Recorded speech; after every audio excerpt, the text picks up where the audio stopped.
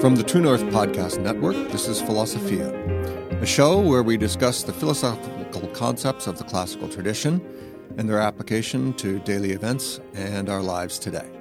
I'm David Shank, and in today's episode, I'm going to be discussing competing moral theories, competing ethical theories of ethics, is what we usually call them in philosophy, and how I wouldn't even want to call it a confusion, a lost category that we really have largely forgotten drives so much of the error in our moral thinking today. All right, so last week, I ended off with a promissory note about spelling out what it is in our confusions in moral theory, theories of ethics, what philosophers especially call metaethics. The metaphysics of ethics, the foundations of ethics is what we mean by that, right? How that confusion has driven so much of the deformation of our moral thinking today, and with that, educational theory and the moral sort of positions within educational theory today at the teaching colleges and education departments all across this country. This is an area where I have real insider knowledge. I've been teaching philosophy at the university level since 1993, when I was a graduate student. I have been teaching to education majors in the teaching colleges and education departments since 1993, and I have been watching what has been happening in the teaching colleges and education departments. It's a natural question for a parent to ask when they see on those ubiquitous Zoom calls now the lecture content from the teacher in their public schools. It's a natural question for mom and dad to ask. How did this happen? How did it get this bad? For the past year and change especially, moms and dads all across this country have witnessed what actually goes on in the public school classroom because it's on Zoom, and they are seeing what the teacher is teaching, how the teacher is teaching it, and in many cases failing to teach. They are seeing what it is that their sons and daughters are actually being given. And they're horrified, justifiably horrified and disgusted by it. Lately, there have been all these kerfuffles over it, right? Loudoun County down in Virginia was a driving force, I think, for how it is that Youngkin became governor of Virginia now. I think he seized on that aspect of parental disapproval, not just of what the teachers are teaching, but more importantly of how they are teaching it, the kind of moral and political bias that the teachers and the school districts are exhibiting. Those of you who are old enough, like me, to remember the 70s, the 80s, even the early 90s, will know it wasn't always like this. Public education in America always had more than its fair share of flaws. But this wasn't always one of them. It wasn't always the case that public education was horribly politically biased. It is today. So why? How did this happen? How did public education in America become such a spectacular moral failure? It has done it. It's a natural question, though. Man, what happened? I do think at teaching colleges and education departments at the colleges and universities across this country, absolutely, ideologues took over those departments. Intellectual rabbits turned zealots, and they pushed all of their students in that direction. Sure, absolutely. But that really doesn't get to the heart of the issue. How did those ed doctorate holding tenured professors become such ideologues? How did higher education become overrun with ideologues, which it is? What has happened there? It isn't a political failure that has driven this. It is an intellectual failure, a moral intellectual failure, a failure to see the category person or personhood for what it is, a failure especially to see that persons are not reducible to anything else, not reducible to their environment, their cultural context, their race, their sex, their, as they call it nowadays, gender identity, using the jargon of the day. Personhood is not reducible to any or all of those things. It is not reducible to your biology. It is not reducible to any other categories. The failure to see that, I say, has driven all of the moral failures that we see in public education today, and they are so many and so deep. What's the real difference that you're going to find between a public school and a well-run, prospering classical Christian school? Whereby last time I talked a lot about how when you visit a classical school, it just seems a completely different environment from what you find even at the wealthiest public schools, which it is. At an intuitive level, all of the teachers and administrators at a classical school get the category personhood. They understand it. It would never occur to them to regard the children whom they are overseeing as reducible to little biocultural organisms into which you input a bunch of moral and political ideological convictions, and you turn them into the sorts of young adults popping out of the system that you want to accomplish.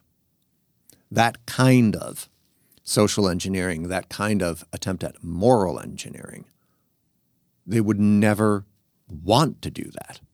They would understand instinctively that that is sick and wrong, which it is. Okay, but why? Why do the educators and administrators at a classical school instinctively, without even thinking about it, get that and see it and refuse to treat their students as if they were these little ideological belief receptacles? An excellent philosopher who just quit from Portland State University, Peter Boghossian, calls dogma factories, which is what the universities have become today. I say that as someone who himself just left a university. It's exactly what that place is now. Why is it that the administrators and educators at a classical Christian school will get that, will see it intuitively, instinctively, without having to think about it, but at the public schools, it never even occurs to them that such a category might exist? I mean, it isn't that they reject the category. They have no awareness that it's even on offer for our understanding of human nature, and with it, our understanding of moral theory, of right and wrong, and what grounds them. They don't even realize the option is there, especially because at the universities these days, especially in the education departments, flatly nobody reads old books anymore. They have no awareness of natural law theory and ethics because they've never even read about natural law theory and ethics or what drives it. Or they think it's just a bunch of, outmoded religious hocus-pocus nonsense. It is nothing of the kind. One can hold all of these positions that I'm about to spell out without any special religious convictions. I think when you look at their foundations carefully, they lead straight away to God. But people can have excellent reasons without being religious at all to hold these positions. And I don't think they can, with any consistency, hold the contraries. In moral philosophy, there are three great theories of the foundations of ethics. There is what is called, popularly, utilitarianism. The philosophers among you will know better than to call it just utilitarianism. You'll understand the proper name for this is consequentialism, of which utilitarianism is really just one species. But in the popular jargon, there's utilitarianism, There is what is called deontological theory in ethics, of whom Kant is the most famous defender. And there is what is called natural law theory, or more broadly, virtue ethics, of which natural law theory is one special form. It is in and only in natural law theory, I say, that the category personhood is properly understood and its primacy for all of our moral reasoning is properly seen and understood. Kant tried to capture it with his famous categorical imperative, but he didn't get there. Not quite. Sorry, those of you who are Kantians, but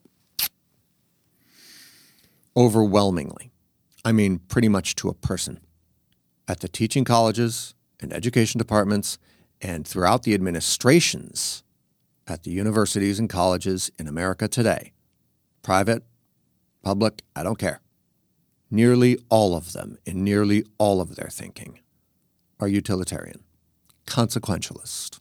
Rightness or wrongness of some action is a function of what it gets you. Whichever course of action leads to your most desirable result, that's the right thing to do. That is the kind of mindset, a purely cost-benefit driven, right, way of thinking that drives all utilitarian theory.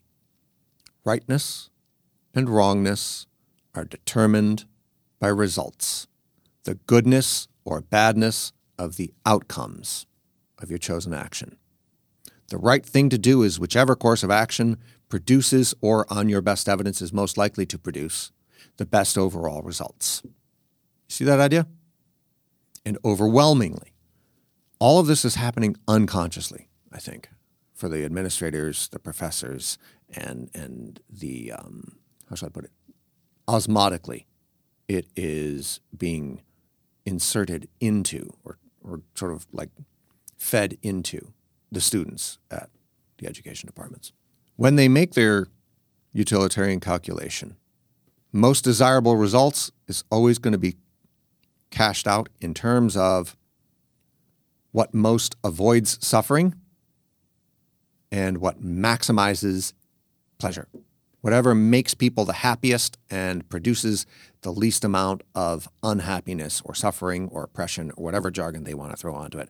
Whatever inconveniences or harms the fewest and pleases and benefits the most. That's the right thing to do. That's how they work this out. And they don't even realize that that's how they're working this out, but I've watched them do it. That's how they work this out. In moral theory, utilitarianism has obvious objections. They even made a popular TV show about it, The Good Place, where they go through this famous or infamous, right, dilemma for utilitarian moral theory called the trolley problem, which has indefinitely many variants of it now, in the journals. We used to make jokes at dinner parties about the trolley problem.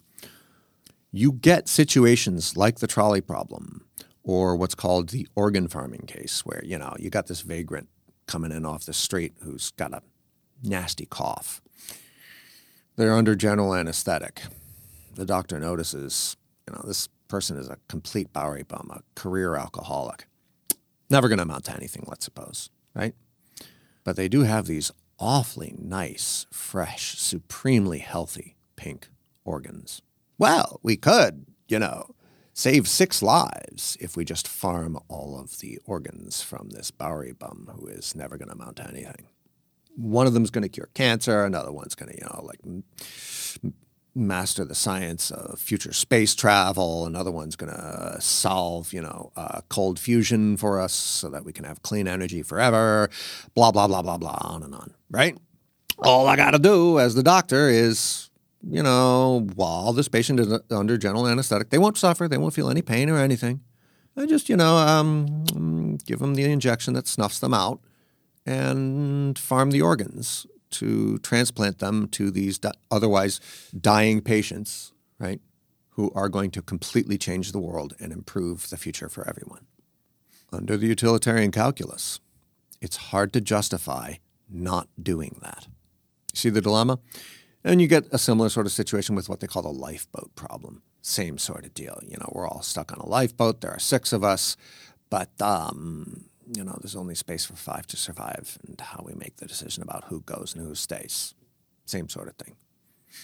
Deontological ethics, started by Immanuel Kant in the late 18th century and early 19th, runs directly against this way of thinking. Philosophers who become dissatisfied with utilitarian theory tend to lean toward deontological theory. Kant's idea was the motives behind an action are more important than the action itself, oftentimes, morally speaking. Not practically speaking, just in terms of rightness or wrongness, moral permissibility or impermissibility, right? Kant did not mean we should never do cost-benefit analyses. That's silly. Of course we do. I mean, anyone who's you cannot have a functioning economy without that, right? But his point was you cannot reduce moral thinking to cost-benefit analyses because you cannot reduce persons to vessels for pain and pleasure, happiness and unhappiness, right? Okay. Famously, he came up with his categorical imperative as a kind of a test rule, right, to see whether or not one was respecting the moral inviolability of persons. What he didn't have, I say, is anything like a proper foundation for that intuition that there is a kind of default, a kind of prima facie moral inviolability of persons just on the grounds that they are persons, that they are people, not things. They are some ones, not some things. In natural law theory, this concept is front and center. In natural law theory, there is a basis for this. This was made most famous, of course, by St. Thomas Aquinas, but its origins go all the way back to Aristotle. The notion here is Kant got some things right. He was right that the rightness or wrongness of some action isn't just a function of what it gets you. If you're looking at what it gets you, you are already morally perverse. You are already deranged in your moral thinking. If you're allowing that to be what drives your judgment about right and wrong, you've got right and wrong all wrong. So what does do it? Not just motive, but which kind of motive? In Christian philosophy, this is well known. We are made in the image of God, not in the image of the phylogenetic tree. Humanity's position on the phylogenetic tree as the climax species is not just some lucky, happy accident. We are made as image bearers of God himself. The best of us are, the worst of us are, and everyone in between is. There is no such thing as a human being who is not reflecting the face of God himself.